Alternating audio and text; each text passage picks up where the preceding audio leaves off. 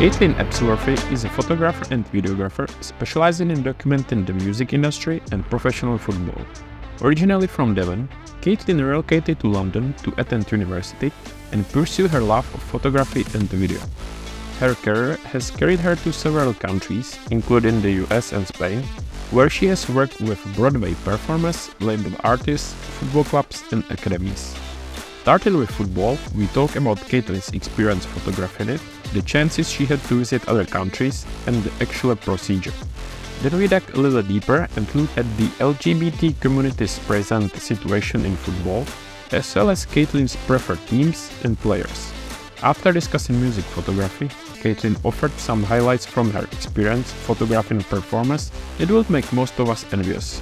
If you happen to be a musician planning a tour, Caitlyn is a person to get in touch with, even if it's tomorrow. Listen to this episode to learn more about numerous topics related to football scene, receive an introduction to shooting both football and music, and be motivated by Caitlyn's positive attitude. Enjoy! Hello Caitlyn, thank you for joining us today and welcome to the show. Thank you so much for having me on. Yeah, I'm excited. Should be good. Can you please introduce yourself? Yeah, when people ask, I'm kind of quite specific in my field, and I would say I'm a music photographer and videographer, but I also work within professional football and as of recent beach soccer as well. So I try and keep that kind of specific niche of music photography and football as well. So I try not to veer off. So you do photography in professional football, right? Yeah, that kind of was as a result of COVID, to be honest, because there was no music. And I've always, way before I did any photography or videography or just anything to do with film and things like that, I played football to a pretty good standard, played at academy. And then I got injured really badly when I was about 13, played for Plymouth Argyle's academy in Devon and had like a complete, that was it, could not continue level of injury. So I just lightly followed it. I've always been like a fan of Newcastle United. So I'm very happy at the minute. I'm very, very happy at this minute with how my team are getting on. But during COVID, obviously, I had nothing to do. And I'd kind of got way back more into following it again and kind of reached out to Exeter City, actually. I think at the time they were looking for like a social media assistant, but they got back to me and said, did I want to come down and see how I got on at one of the home games? I really liked what I shot video-wise. And then they just kind of kept inviting me back. And I spent 2021 season with them in League Two. And yeah, did a few bits with them. And then I've done like some on-off bits with them since. And I ended up then going out to Spain and working with a club called FC Malaga City. So it was all because of COVID. Ironically, when no one had any work, it actually got me some work. So that was nice. But it sounds like you managed to combine your two passions, although you cannot play anymore, but still football and photography. Yeah, I mean, I try and do a little bit of like training in the summer with my friend just for kind of fitness levels because it's like a whole different use of your cardiovascular system. You get on the pitch and you're like, oh, wow, I haven't played for a hot minute and now but I'm struggling after 5 minutes of running. Yeah, no, it's nice. You know, you get to be amongst it. And as I said, I support Newcastle, so it's super exciting for me at the minute. It's nice to kind of jump in and out of that. And yeah, it seems to be fairly consistent in terms of getting little bits and bobs. It means I get to work abroad a fair bit, which is really nice. So would your goal be to be a photographer of Premier League club? Premier League club. You know, I would love to kind of come in and I quite like working like player specific content, which is really fun. I did a little bit with a player called Ryan Edwards and he was playing for Burton Albion and was transferring to Busan Park in Korea. I think he's just signed to a club in the 3rd division of Spain, but it was doing kind of like mid-season fitness and kind of like a hype video kind of thing. And I'd probably like to do more of that kind of stuff with players. But yeah, I'd love to shoot a game. I'd like to go to James Park or something. Yeah. Does it mean that they are shooting for a specific footballer rather than the whole club? Or how does it work? So I was working with a club called FC Malaga City, which is not to be confused with Malaga City, which is the La Liga side. It's like a private academy in a town called Almuñécar in Spain. It's near Malaga, about 45 minutes. And I was working with them for about 5 weeks towards the tail end of COVID's lockdown here, which was 2021, like May, June time. I was with them for 5 weeks. And they had Ryan Edwards come out because he was then going over to Korea. And I got to work with him just with the owner of the club. He has an agency. He kind of contacted him, worked with him, brought him over to do pre-season training. So I did that with him there while I was working for the other club. Yeah, it's quite good. It's varied. People kind of just think football photography or football videography is just match day, taking pictures of the game. But there's some really great photographers out there who are shooting like 35mm out in Italy and just really changing how content is created in football, which is really interesting. So does it mean that you create a content and then they share it on social media, website? Yeah, so depending on what the club need or what the club want or the player wants, it does tend to be mostly social media content. I think because the output for most of my work, be that music or football, does tend to be social media. I suppose it's good for audience traffic. It's good for just highlighting what's going on. For Malaga City, for example, it's encouraging young players to come over from a lot of the time America to the academy and want to play for the academy. For other players, it's just to like raise their profile on social media, I suppose. It's crazy kind of when you look down at, you'll see players who, I think Xavi Simons, he plays for PSV. And when he was at Barcelona's academy, he was like the most followed under, I think it was 18-year-old on social media or something, or Instagram. And his profile was raised so much. And I think that probably helped with that initial transfer to Paris Saint-Germain. Definitely social media is a massive, almost like transfer boost for people. So I think it helps players, again, just raise their profile. And again, for the clubs, it's just look at Cristiano Ronaldo going over to Saudi Arabia. Their social media's just gone crazy. So obviously money's going to be at the end of that, I think. But yeah, so gaining attention on your club, gaining fans, followers, it all helps, I think, generate that football ecosystem. So yeah, I think I saw recently like a chart with athletes that make the most money. I don't want to lie, but I think Ronaldo was maybe the first one. And I would say that a very high percentage of his revenue wasn't actually from playing football, but from like advertisement, social media, promotion and stuff like that. So that's a good point that it plays a very important role. I mean, look at Paris Saint-Germain again, to bring them up. They were the first club to be specifically sponsored or supplied by Jordan. And that's like, you're delving into fashion there at that point. The club is sometimes, I think I hear referred to as more of a fashion brand than a football club. Having Mbappe signed to Nike, it's crazy how much the fashion affects the brand of the club. I think they did a team photo last season and they hid Messi's shoes they basically hid his shoes because he was the only athlete on that bench that was sponsored by Adidas. Like these tiny specific things, and yeah, it's crazy. So with this shooting for club or specific players, does it work like that with basically all the players and all the clubs in football? For example, let's say each club has specific photographers or the player. So most clubs have like a club photographer. There's some really fantastic UK-based ones who are doing a lot of really interesting.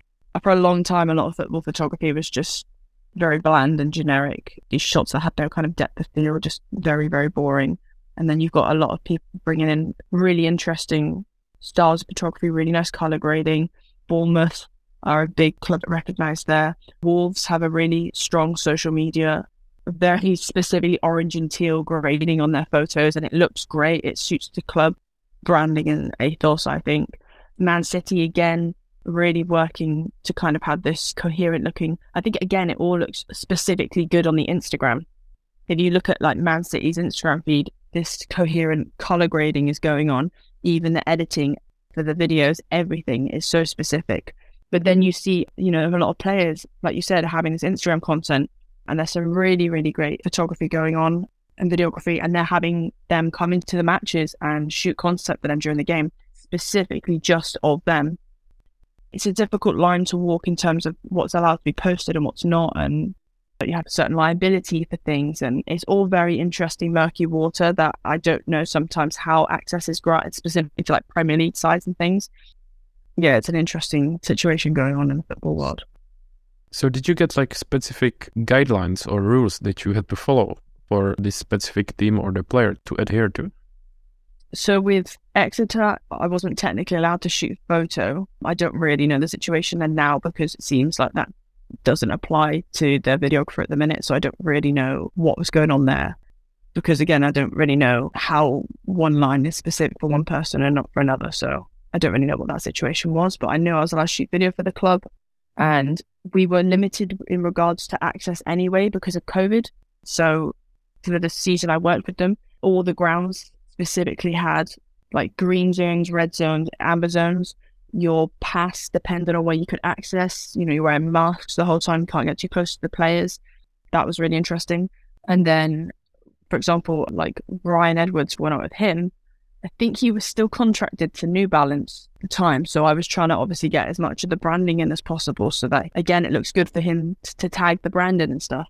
Malaga City, they work with Nike. They don't really focus too heavily on posting about that. But again, I kind of subconsciously try and get the branding in if I can. Like, so maybe a player walks in with like the pre-walk onto the field, like maybe with some Nikes on. I try and get the swoosh, But yeah, sometimes players will do. I think Jadon Sancho at one point was having really good content put out for him, and it was like just gym content. It was just really cool, like hype videos of him in the gym pre-season. But his videographer was getting that Nike branding in, I suppose that there is specific things you need to get into the video then. It's the subtleness of it. It's not like a Bond film where it's just like, here is a very obvious product placement. Yeah. He's a Breitling watch or whatever they're called. And Can you tell us a bit more about the actual process? Maybe like, what is your day on a shoot? So football is varied. I was literally just in Spain last week, so we'll go through the process of that day. So my flight was 5 to 6 in the morning. I landed in Malaga at 9. I was working with the England beach soccer team, so we had to wait for them to arrive. We all went together then to I think it was actual Malaga's training ground. I believe it was actual Malaga, the La Liga Segunda Division team. We went to their beach soccer training facility, trained there for about 2 hours. So I've already kind of prepped my gear in this situation because I know I'm coming off a flight. I don't want to be tired trying to figure out, like the night before, I'm kind of making sure my sound's working, which is another story. All my lenses are clean. I get a lot of dust and I get a lot of sand, obviously, getting kicked up. So I needed to make sure there was no sand in any of the lenses. So all of that's prepped the night before, and which is generally how I work anyway. It's just making sure my gear's ready the day before. And then I'm getting to beach soccer training facility. So I'm having a little bit of a walk around, seeing what I'm working with, seeing what the light's like. In this instance, seeing what the sand is like to move on, if it's dry or if it's wet, which is a brand new thing for me to have to play with. It was nice and dry. It was very, very hot. So that was like easy for moving around on. And then, just kind of, I spoke to George Jeremy, who's A, one of the England players, B, he's the CEO, director. He spins all the plates at Malaga City Football Club, and just kind of getting the gist of him, what he wanted to do for the day, how intense it was going to be. And then I kind of like to try and find out who my characters are going to be. So I hadn't worked with this team before, and I like to try and see who's going to be giving me that kind of funny content, who's going to be like the more serious profile shots. I want to get the more serious shots and just kind of trying to suss out what they're like. So I kind of sit and listen to them when they're chatting, and not like a creepy eavesdropper, but I try and get an idea of who's going to be giving me what kind of content. And then they trained. I shot quite a lot of B-roll, did a quick interview with England captain Aaron, and again, checking all the gears getting put away and clean and back in the bag, ready for the next bit of filming. You're getting chucked on a coach, and then, half time you don't know what's happening because you just kind of got to go with it. But the camera's always got to be ready, always making sure everything's charged up and ready to go. For working with someone at Exeter, it's a much more kind of stable idea of what's happening. If it's like a Tuesday night game, you usually go up on the Tuesday on the day. You'll check into the hotel. You might have been, this is in COVID anyway, we were given our COVID forms that you have to declare going to the stadium to say you haven't had COVID. Certain points when we're allowed to test, we were testing before we even left the house. But then you go to the ground, do all the checks. The press officer, Craig Bratt, would kind of go and do a bit of a walk around ourselves, get an idea for what was going on. He'd be up doing all the Twitter stuff and the social media stuff, and just basically being the voice of the club while they're playing. And I kind of be having a look at what light I'm working with. Obviously, in League Two, you get a very vast range of stadiums. When I was there, it was either someone like Bolton, who is a Premier League standard stadium, amazingly lit, incredible. And then you might have someone like, no disrespect to Grimsby Town here, but you might have someone like Grimsby Town where it's a much older stadium, and you're just kind of getting a feel for what the game's going to be like. And then personally, regardless of what kind of football I'm filming, I like to be in the final third area so I can get corners, I can get when game is kind of really getting intense. When there's fans in the stadium, you can kind of get an idea of what side to stand. When it was empty, it was just like, right, I'm going to pick left or right. Depending, obviously, again, if you were told where you had to be, COVID was very strict for football.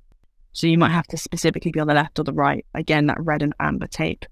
And it's just being ready for the game. I understand football and how it's played. And I think I have a pretty good ball knowledge, as they kind of use the phrase these days. I think I missed a goal once in the whole season, and the rest of the time, I know when we're attacking, I know what's happening at corners, that kind of thing. So it's just being ready to get those really intense moments when they're going to come in super tight, and you can get those really like cinematic kind of shots of them, of like the boots and stuff.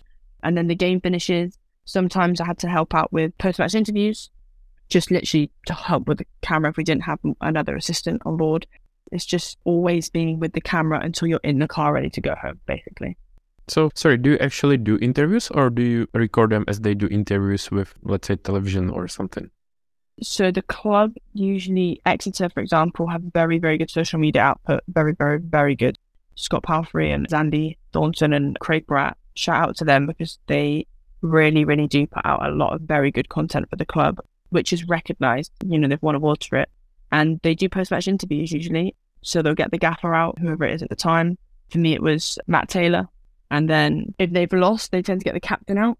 If they win, it tends to be one of the goal scorers or, man of the match kind of thing. Sometimes, you will. It's a lower division football, so it doesn't tend to have the coverage like a Premier League match would, where they do a lot of post-match interviews. But they'll sometimes have BBC Devon or someone there to speak to the players or the manager after the game. Yeah, that for me, that was kind of like a B-roll opportunity. There's once or twice I've had to assist, but most of the time that's me just getting like good B-roll. I was external to their normal output. I was kind of making external content. And it's the same with Malaga City. They didn't really do post-match interviews, but I was on hand if need be, I suppose. It sounds like you need to be also quite athletic to, keep chasing the ball, trying to get specific angles. So how much tiring is it for you? Yeah, I would say I was in not good shape day one of lockdown. And day one of lockdown, I just thought, I'm not going into my 20s being unfit. So yeah, I'm very, very highly active. It definitely helps to be physically fit in both music and football, because you are moving a lot. A lot of the time you're grabbing your stuff. You might have to carry, you might not have time to put stuff away. You might just have cameras on you. You might have backpack on you. You might be helping other people with gear. So you're carrying kit. A lot of the time with Malaga City, I'm helping, they also stream the game. So I'd be helping carry the actual scaffolding stuff, putting that in you've got to be physically able to do it. There are people who obviously, everybody's different shapes and sizes, but for me, I was I need to be able to carry heavy things. I need to be able to move, I need to be able to perform better, because you're doing high performance sport. You need to be able to move about. And I think for the beach soccer, I need to be able to run on that sand. I need to be able to move. So yeah, I think being a fairly good physical is super important. And it just looks better when you're turning up to sport and things, and some of these people are absolute monsters, and you just think, oh, I've got to be a certain level here to be able to chase them down the pitch. And once you create the content on a day, or after the whole time that you are with them, do you then edit it and share to someone for feedback, or do you share it for feedback first and then edit it based on what they want, or what is this process like? I think my process is similar for this as it is in music, in terms of I have had ingrained in me as a music photographer that nobody wants the content 3 days later. It's a little bit different for football, because they sometimes have specifically planned days they want to put content out, but I like to be efficient with it. I like to have an idea of what I'm doing in my head in terms of getting it ready. So for football, I kind of want it within 48 hours, match day recap videos. If you play a match on a Saturday, by Monday they're already hyping up their Tuesday games. Mm-hmm. So within that gap, you want it football video content you want within that kind of 48 hours. There's no point in it being late, because like I said, they're gearing up for the Tuesday game against Sheffield Wednesday, and they've just played Bolton on the Saturday. Nobody cares. They're ready for the next game now. And people want to see it.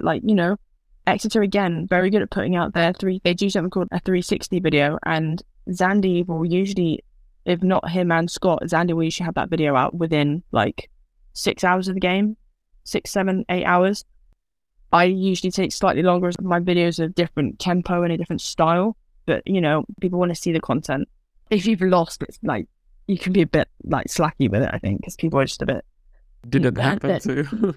Yeah, the commentary just be nobody cares. It'd be here's a look back at Saturday's game. It's no one cares, or we don't want to watch it. Or so okay, I spent hours editing this, but I'm gonna put it out into the world anyway. But yeah, the process is just kind of Sometimes you have to start with the music, I think, as well. If you've won a game, you know it's going to be like bam, bam, bam. Like, especially if it's been a high scoring game, you want something up tempo. You want to be able to like match that pace. So sometimes you got to be quick on that edit. But I don't like work being, there's nothing worse than when you hear like from publications, I'm waiting on this person to deliver this content or this. It's unprofessional, and time is money. I know it's a really sad, horrible, classic phrase, but time is money, and it needs to be out. It needs to be in the world. So does it mean that once you finish, let's say after a match, you then go to the hotel and start editing right away? Yes. So with EFL games for Exeter, or EFL matches, I think I'm right in saying that they can't post the goals until midnight. It's a rule, basically. So I'll go through the game footage and get the goals for the media manager and the other content, like Craig and Scott, and I would send them to them so they could use them. If not in the morning, so they could use those. Post in the morning, like good morning, like the Exeter fans called Grecians. So it'd be like happy Sunday Grecians, and it's like they're the goals.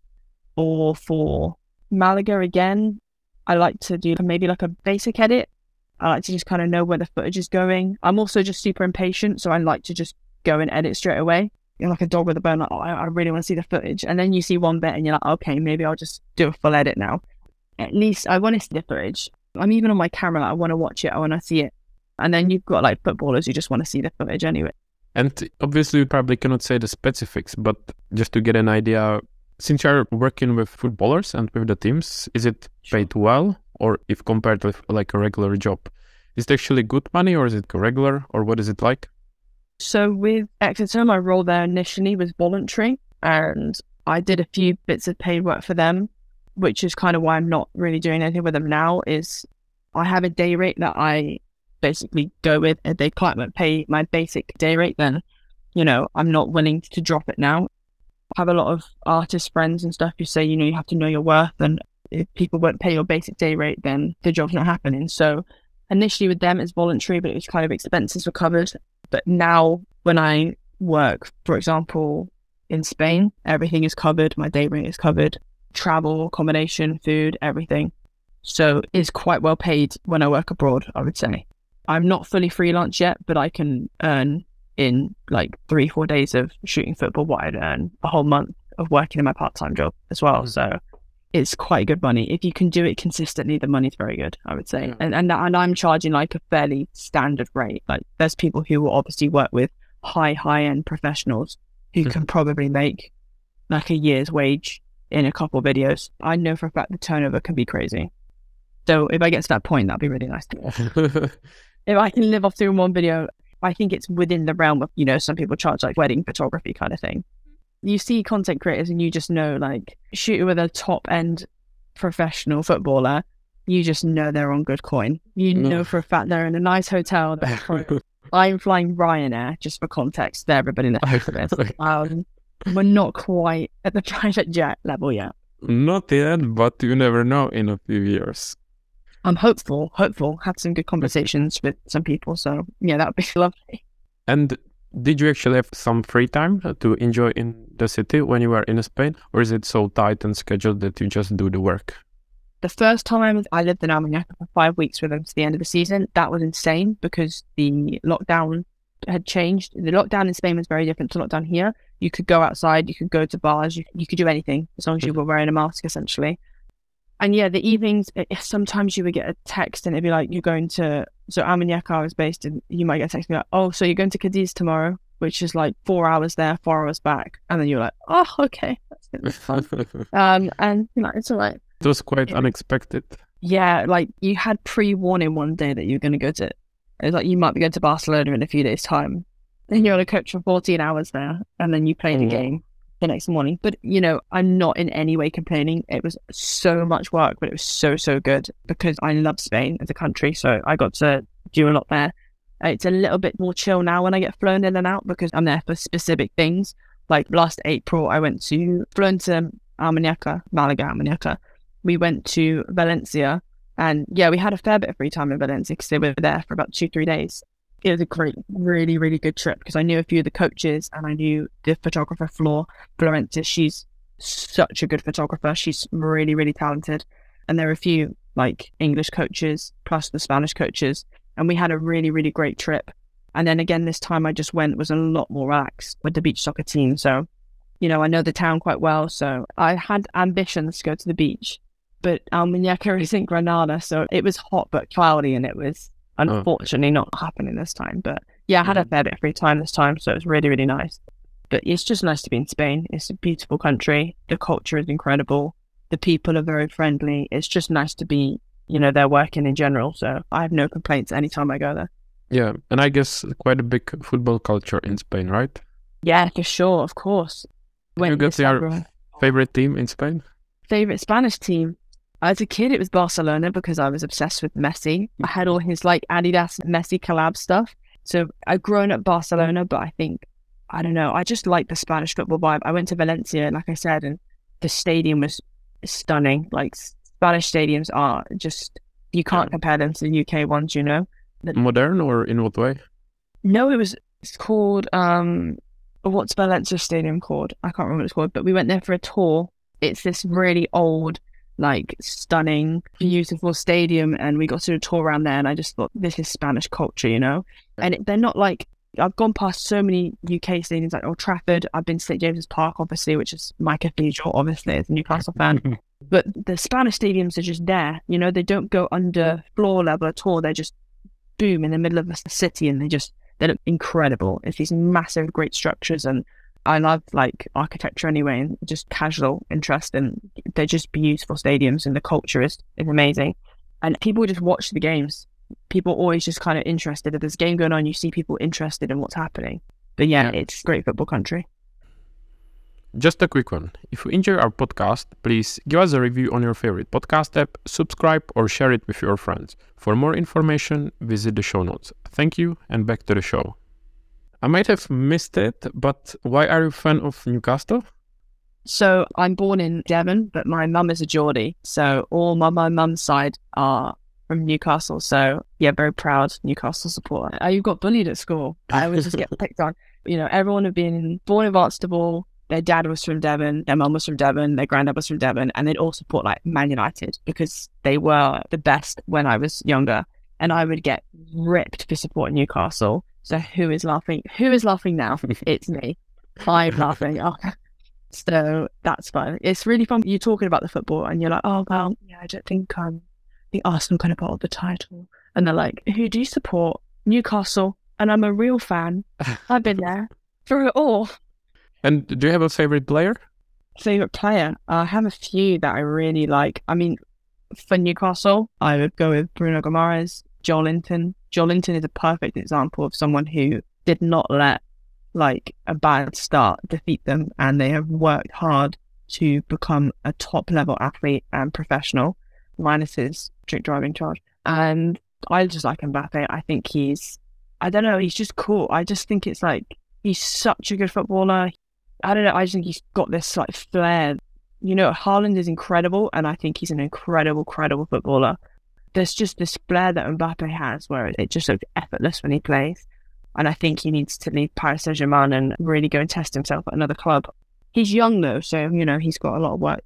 Why do you think the current club is not enough or not a good one for him?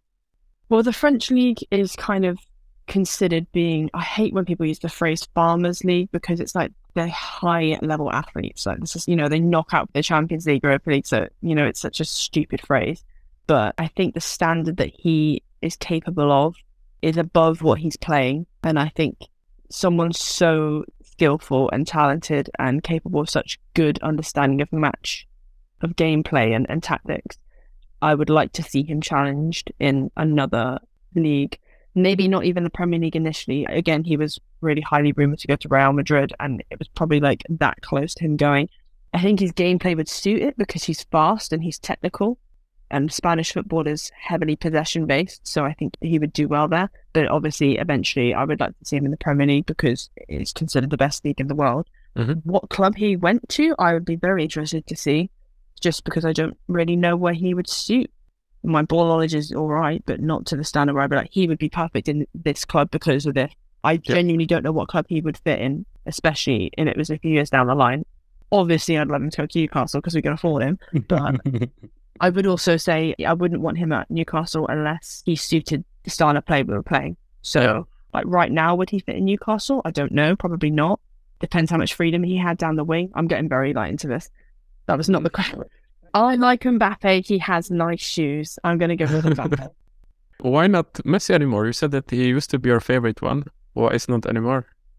People use that phrase, is Ronaldo your GOAT or is Messi? Messi's still, for me, a fantastic footballer and he's still very, very good. Obviously, he just won the World Cup with Argentina. Did you support, I mean, obviously you supported probably England, but then did you support Argentina? I didn't. I know this come across as really bad, but my favourite national team is the French team. Oh, because of Mbappe. Yeah, I think so. I'm not really, I don't know. My issue with football, the big nation games, I don't like the culture in England when we play. I think it's still very like misogynistic and I just don't like the culture of it. It feels very much like this is for white, straight men and I don't like what it brings out in people. So I think that's what puts me off support. I know it's silly not to be able to support my national team because of it, but I still don't like the culture of it. Not saying that normal football doesn't have that attached to it, but I don't know. It's like people come out who aren't normally fans of football because England are playing, and as a result of it, it just gets. I hate seeing these scenes of violence. It's just pathetic, and I don't know. I don't like to be amongst that. I think I struggle to relate to that. Really. Yeah, I understand. I went recently to watch a match. I've never been here to like any of the big matches. I went to Spurs. Okay. Yeah. I wanted to see the beautiful stadium, which was beautiful because it's new, and also because Wilson was there. But I didn't expect that like some fans will take it so seriously. It's maybe because I don't know much about it. I've never really been there. But like the number of police officers that were there, the people, like the mess and everything, it was a bit too much for me, to be honest. Yeah, it does get quite like that. They still have I can't remember what they're called. They're basically fans who are there to cause trouble, there to cause violence, and it's controlled better. I think the National League probably suffers really bad from it still because the police presence, except that it's not to the like level in terms of like amounts of police officers in the games or just that security and stuff. I don't know, this football hooligan thing is still so deeply rooted into British football culture. Not to say it's not in other countries. Here particularly, it still has like the kind of bitter taste in your mouth, which is why it's so refreshing seeing the women's football because it doesn't have that. I don't really follow the women's football and that sounds really bad, but it's nice to see that it's mostly people just really interested in the game. I think that's what puts a lot of people off football. I think a lot of women I know, for example, don't like football because they don't like the culture of it. A lot of my other gay friends, they don't like the culture of the football and it's still not inviting atmosphere. I think still people still feel uncomfortable to go to matches or they still feel... Yeah, I understand and agree because, for example, as someone as me who doesn't follow it as much as others, I just went there to enjoy the experience and see it for the first time. I'm not saying that I don't want to go there again, but at the same time, because of this, it's not something that I would really want to experience too often. And what was quite sad was to see even little kids there. You know, like listening to people swearing and all the mess and not want to say violence, but even some people behaving not really appropriately. Like, I wouldn't want to bring my kid there. I would want my kid to watch the match, but not in this environment. Yeah, I completely agree with that. You know, it's, again, I'll highlight the work of Exeter because, you know, I've seen them call out statements where there's been homophobia or there's been racial abuse at players. And they'll ban people. They're like, this is not the ethos that we want to kind of like evoke at the club. And they're a fan-run club, which is great because it means that they can kind of really tackle these issues. But that violent football culture is still very much there. And it's a working class sport. You know, that's the point. It's anyone can, from any background, can become a top level professional footballer. You know, that's kind of what's so cool about the sport. You know, you get a lot of players who have come from very poor backgrounds, from different ethnicities or races, or unfortunately we're not getting there quite that quickly with sexualities, but it's meant to be a sport that anyone can become a top professional in, and it still feels very much like not accessible to everybody, which is so ironic because that's the point of it. It's a simple game where people kick a ball into a goal. Obviously it's more technical than that, but it should be accessible.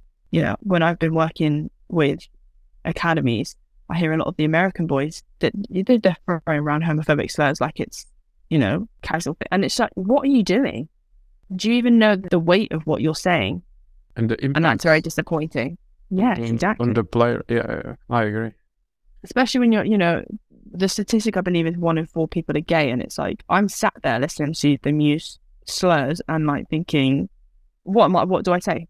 But any of their teammates could be a homosexual, and they're just like having to sit there, hear that, and try and force that behavior out of themselves, so they don't think that I can't possibly be gay in this culture. And it's just disappointing on days like Rainbow Laces again, which is when they try and really push for LGBTQ plus equality in the sport. They have to turn the comments off on the Premier League's official Instagram or on their or clubs, because you just get ridiculous levels of homophobia, and it's just like, just grow up, man. It's not that deep. It's one day when they're just trying to say it's okay for you to be gay and also play football or watch football, and then people are just like, don't read the Instagram comment, don't read the comments. Jesus, you'll never go to a game ever again. But saying that, a lot of players like Jordan Henderson at Liverpool makes a big thing of it, and I think that's fantastic. They are making strides to make it better, and obviously the No Room for Racism campaign again has been doing really good things, and things are improving. Don't get me wrong, I'm trying to make it sound like it's the 1920s again or something, or like they are trying and it is improving, but it's still not good. There's a long way to go. So seeing players that have come out, for example, that's incredible. That's very, very brave. Yeah, there was recently, I think a few weeks ago, because I'm from the Czech Republic, and there was one Czech player. I don't know the name, honestly, but I think maybe he plays in Italy or somewhere, and he came across as a gay as well. And there were like people who obviously supported him, that he came out. But at the same time, there were a lot of like, I don't know, either people or clubs or associations that didn't say anything about it. Like, not even notice, but obviously everyone noticed. But they either didn't want to or were scared of the public or of the reaction. And as you said, we are in 21st century, so that should be so unexpected or such a big deal, or they should be scared of. But as you said, the environment is what it is, so it's a difficult topic, yeah. It's very difficult, especially when you get the classic, one of my favourite phrases, like, I agree with it, I just don't want to see it. And I'm just like, I agree with it, I don't see why we have to make a thing about it. We have to make a thing because there's like 4 openly gay men who are playing in God knows how many leagues across the world. And the reason they're making a thing about it is because you just have to read the comments on Rainbow Laces Day. It's like they're trying to make this more inclusive and more accessible to people, and that's why. And because there's countries where people are being stoned to death, that's why. I was also quite surprised that it will probably sound like that I'm not educated enough about this topic, but I didn't see it such a big deal because I thought that there are more people like that and it's known. But as you said, there are only 4, so I was like, oh, I didn't know that. I thought that it's kind of more welcoming and different culture, but that's what surprised me a bit, yeah. I think off the top of my head, I can think of 3 players. I know there's a player in Australia, there's a player in the United Kingdom who plays in Blackpool, there's a player from the Czech Republic, and then I think there's a few Americans, but they might not be technically classed as pro standard. But yeah, I think it was a big news story when he came out last year. And it wasn't like, I'm gay, give me attention. It was, I'm gay, look, you can also play football. That was what I got from it, and I thought that was nice, and especially at his age as well. I can't recall his name at the minute, which is terrible. But he was like 17 or something when he came out. I'm like, that's so brave. You're literally just on the cusp of a career and you've decided to come out, and that's very brave and it's very admirable. So, But there's loads of gays of us, loads of us are working in football, and we're doing all right, getting paid, so can't complain. I just quickly Googled so that I wasn't saying something that is not true. And the Czech player is called Jakub Jankto, and he plays for Sparta Prague, but he's on loan for Getafe. Oh, actually in Madrid, probably. Yeah, so I just wanted to double check so that I wasn't saying something that wasn't. No, you were definitely on it. I definitely remember the news article, but yeah, that's again amazing. So that's a top flight professional as well. So. And coming back to your work, I was wondering, are there any fails from your work that you can or you will share with us? Fails, football specifically. Last week, I recorded an interview. I check all my stuff. I check all my gear. I'm listening to the clips after the game, like, what is that high pitch like sound? I was like, what is that? And my road mic, my trusty road mic, which I've had since I was at uni, decided it wanted to create a high pitched screech sound. So I repaired the audio really quickly in Premiere Pro. It wasn't awful, but it sounded like it was recorded on Skype back in 2007. So it had that like sound. So luckily the music I had on the video, like I didn't have to go really deep into repairing the audio because the music on the video kind of removed the weird sound at the same time and it worked. So I was like, okay, I'll risk it and record the other interviews on the mic. They weren't as bad, the other ones. I am now going to have to invest in a new mic. So Rode, if anyone from Rode by any chance is listening to this, please send me a new mic for my DSLR. That would be really wonderful. And can like the regular person who is watching the work you did with this recording notice that it wasn't okay, or it's just you because you know? I think it was just me because anyone that's seen it has really enjoyed it. They are now, everyone's going to go and listen to the videos I just did and be like, oh, I could definitely hear that where the audio is prepared. No, I think it's fine. I'm going to go with it was fine. They were very, very happy with the content, so we're just going to say it was fine. Yeah. It was actually all just intentional. It was character building. And I wonder, how does it work with you finding a job? Do you apply for it? Does someone get to you, or do you have like a manager, or what is it like? I wish I had a manager. I wish I had an agent. That would be really good. One day. One day that would be lush. To football, it is at the moment like I just get a message from George over at Malaga, and he's like, these dates, you free? Can you come to this part of Spain? And that's great. He's like, how much is it going to cost? Yes, that's fine. Right out. Sometimes you get a few DMs on Instagram. Instagram obviously is like one of the best tools you can use, especially if you do it properly. I think I do it okay, Instagram, but I could probably, I don't know. I'm not massively keen on having my mug all over Instagram, so I kind of just keep it to my work. But some people really utilize that social media well. And then music is really varied. Music is really, really varied. Again, you might get people reach out to you. You're reaching out to bands. A lot of the time it's spending days on end just emailing management being like, do you need a tour photographer? And then you'll get no emails back after sending like 20. Yeah, it's quite a slog really. I'm in that really weird middle stage where I will get work and then I'm like, okay, well, I've had nothing this month, so that's fun.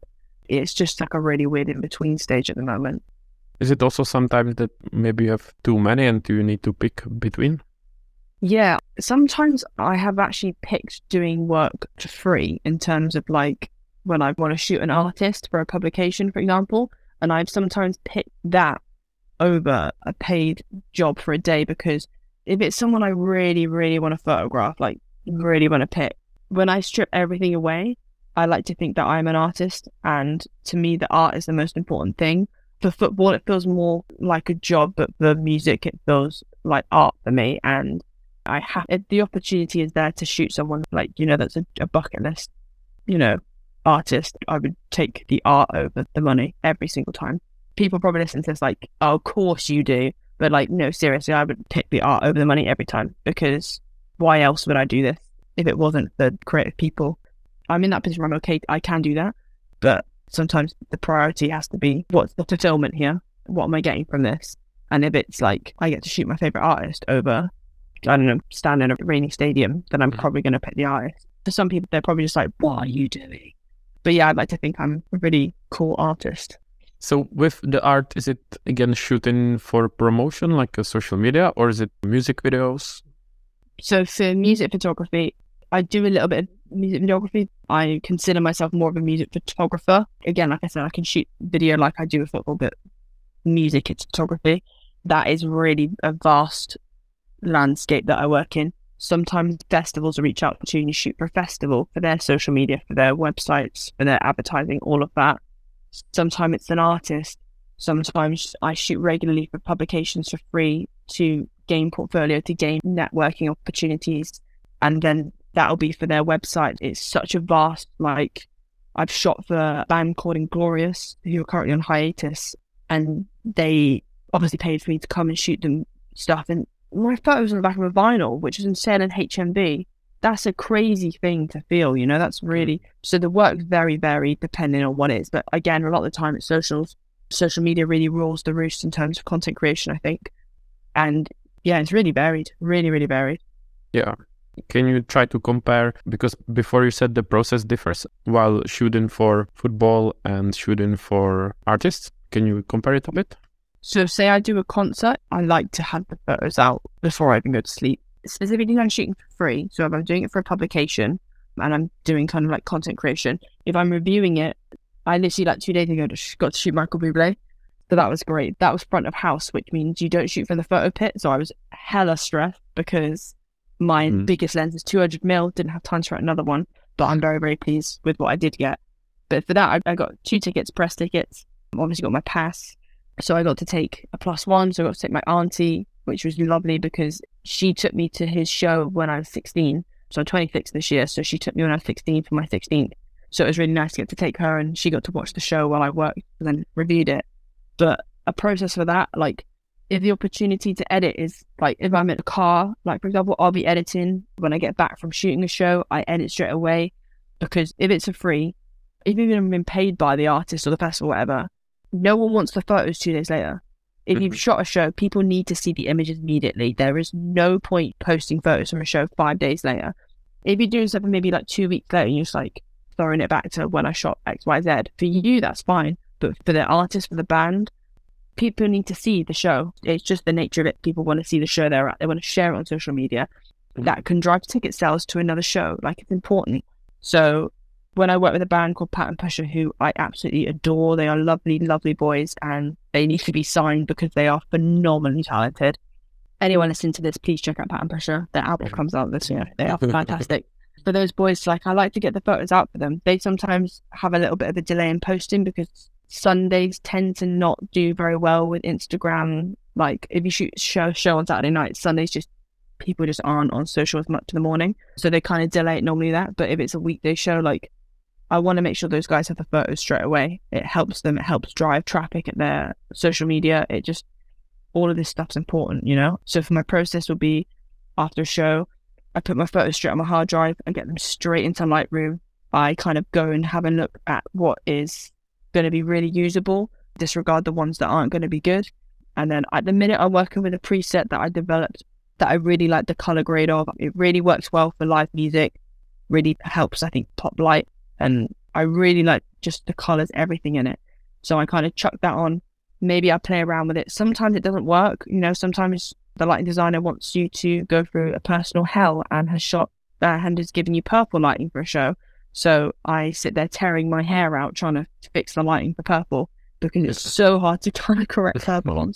But I have finally made myself a preset that I think works for that. So, but yeah, it's going through, getting rid of the rubbish and sending it to artists straight away. And then they're like, whoa, that was quick. And I'm like, yeah. That's how I work. How I work. Hire me for the tour. Especially when you shoot someone for free, like Bublé or like something like that. You want to get the pictures out first. My idea is that the management will see them before they see other photographers. And then if they haven't got a photographer, you know, or the artist might retweet it before other people. And that's good exposure and it's good. So you got to pick your battles, I think, in terms of like free work and stuff. So, and if you're going to take free work, you need to be on it and efficient with the distribution of your content. You need people to see it, because otherwise, what was the point? No, I agree. And are there some other highlights to share as you worked for this artist? Are there any other? Yeah, for sure. So like my favorite artist, it's technically just one guy, but I love Panic at the Disco. Panic are like my favorite band. I was having a bit of a like, I'm not getting any work, like nothing's come through recently. I applied through my publication, Bring the Noise. Shout out to Nicola for being an absolute G and getting this through for me. And I was in Lidl's with my girlfriend. I'd met her from work and I was having one of my like, oh, I'm not getting any work. I'm just going to give up. Like, it's not happening for me. And I got the email come through. She was sending me loads of texts for a WhatsApp. She's like, check your email, check your email, check your email. And I got confirmed for Panic at the Disco in Birmingham. And like 2 days later, and I was like, don't cry in the middle aisle of Lidl. This is nothing. This is a high point if you're not a low point. Very much like had, you know, like the water eye emoji, the one that's like, that was me in the middle of Lidl. And she's just trying to like, right, this is amazing, but like, come on, we need to get out of Lidl. And I got confirmed for Panic and I got to go to Birmingham and I was reviewing the show as well for the publication. So one of my best friends, Jack, who I have shot a couple of festivals, we did Bald Masters together last year, which was a whole highlight in itself. It was unreal. I stayed with him and he actually took me to the show because the trains are like not happening. He's like, I'm getting you to Brendan Urie. I'm getting you to Brendan Urie. And he got to watch the show and it was just like a dream show to shoot. Because I love Fletcher, who was the support. She's phenomenal. Love her. One of my favourite artists right now, probably my album of the year last year. So that was brilliant anyway. And then, I got to shoot Panic. And initially I was like, oh my God, what's happening? And I'm like, oh wait, I need to shoot. I need to concentrate. And yeah, I got some really, really great images that I was super, super proud of. Yeah, it was kind of insane. It wasn't until I'd taken my camera and put it back with security and gone and sat with Jack to review, to go and sit in the press bit or just where our seats were from the press tickets.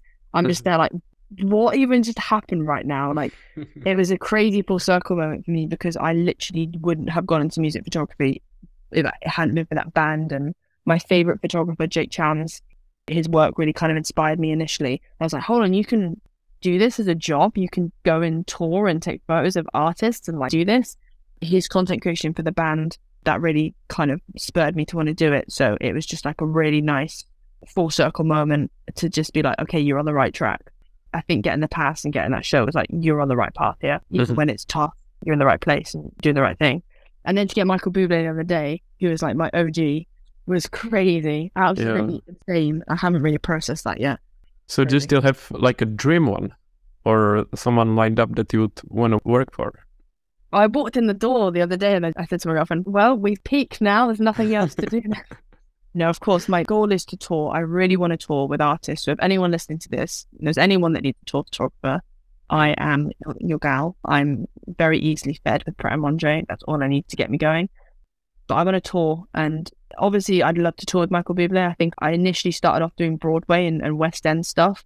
As if any of my lecturers are listening to this, don't worry, the demon is dead. I don't do much West End stuff now, if any.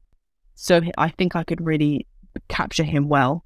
Just everything about his showmanship, I think I could really work with well. So I would love to tour with Bublé, like actually work for him and his management.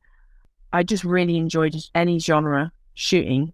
I just love music photography. I love everything about it. I love the fact that I can't sleep for hours after because I get the same adrenaline rush as artists probably do because it's just so fast paced and so intense, and then it's calm and you're still kind of coming off that buzz.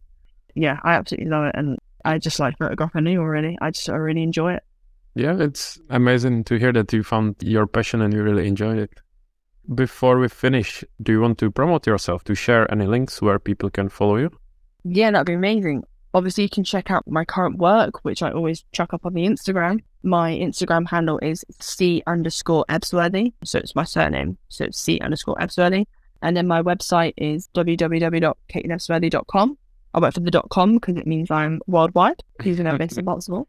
But yeah, I use Twitter, but I don't really get as much, again, traffic on there, but it is what it is. Instagram tends to be the best platform. So please make sure you check that out. But yeah, I'm just around. I'm always ready to go. My bag's always ready. And yeah, if anyone's looking for tour work, concert work, football, obviously, just anything in that field, pun aside. I will add links to the show notes. Thank you. So thank you, Caitlyn, for joining us today. It was a pleasure, and I will be happy to do the second part in the future. Thank you so much for having me, Thomas. I think what you're doing is really cool, and first ever podcast, you made it super chill for me to chat to you. So, but yeah, thank you so much. Thank you for listening to Produced By. Subscribe to our podcast on your favorite podcast app, leave a review, or send us your feedback. For more information about the host, links from the episode, and ways to connect with us, visit the show notes. If you know someone who would be an ideal guest for our podcast, please get in touch. Thank you and see you soon.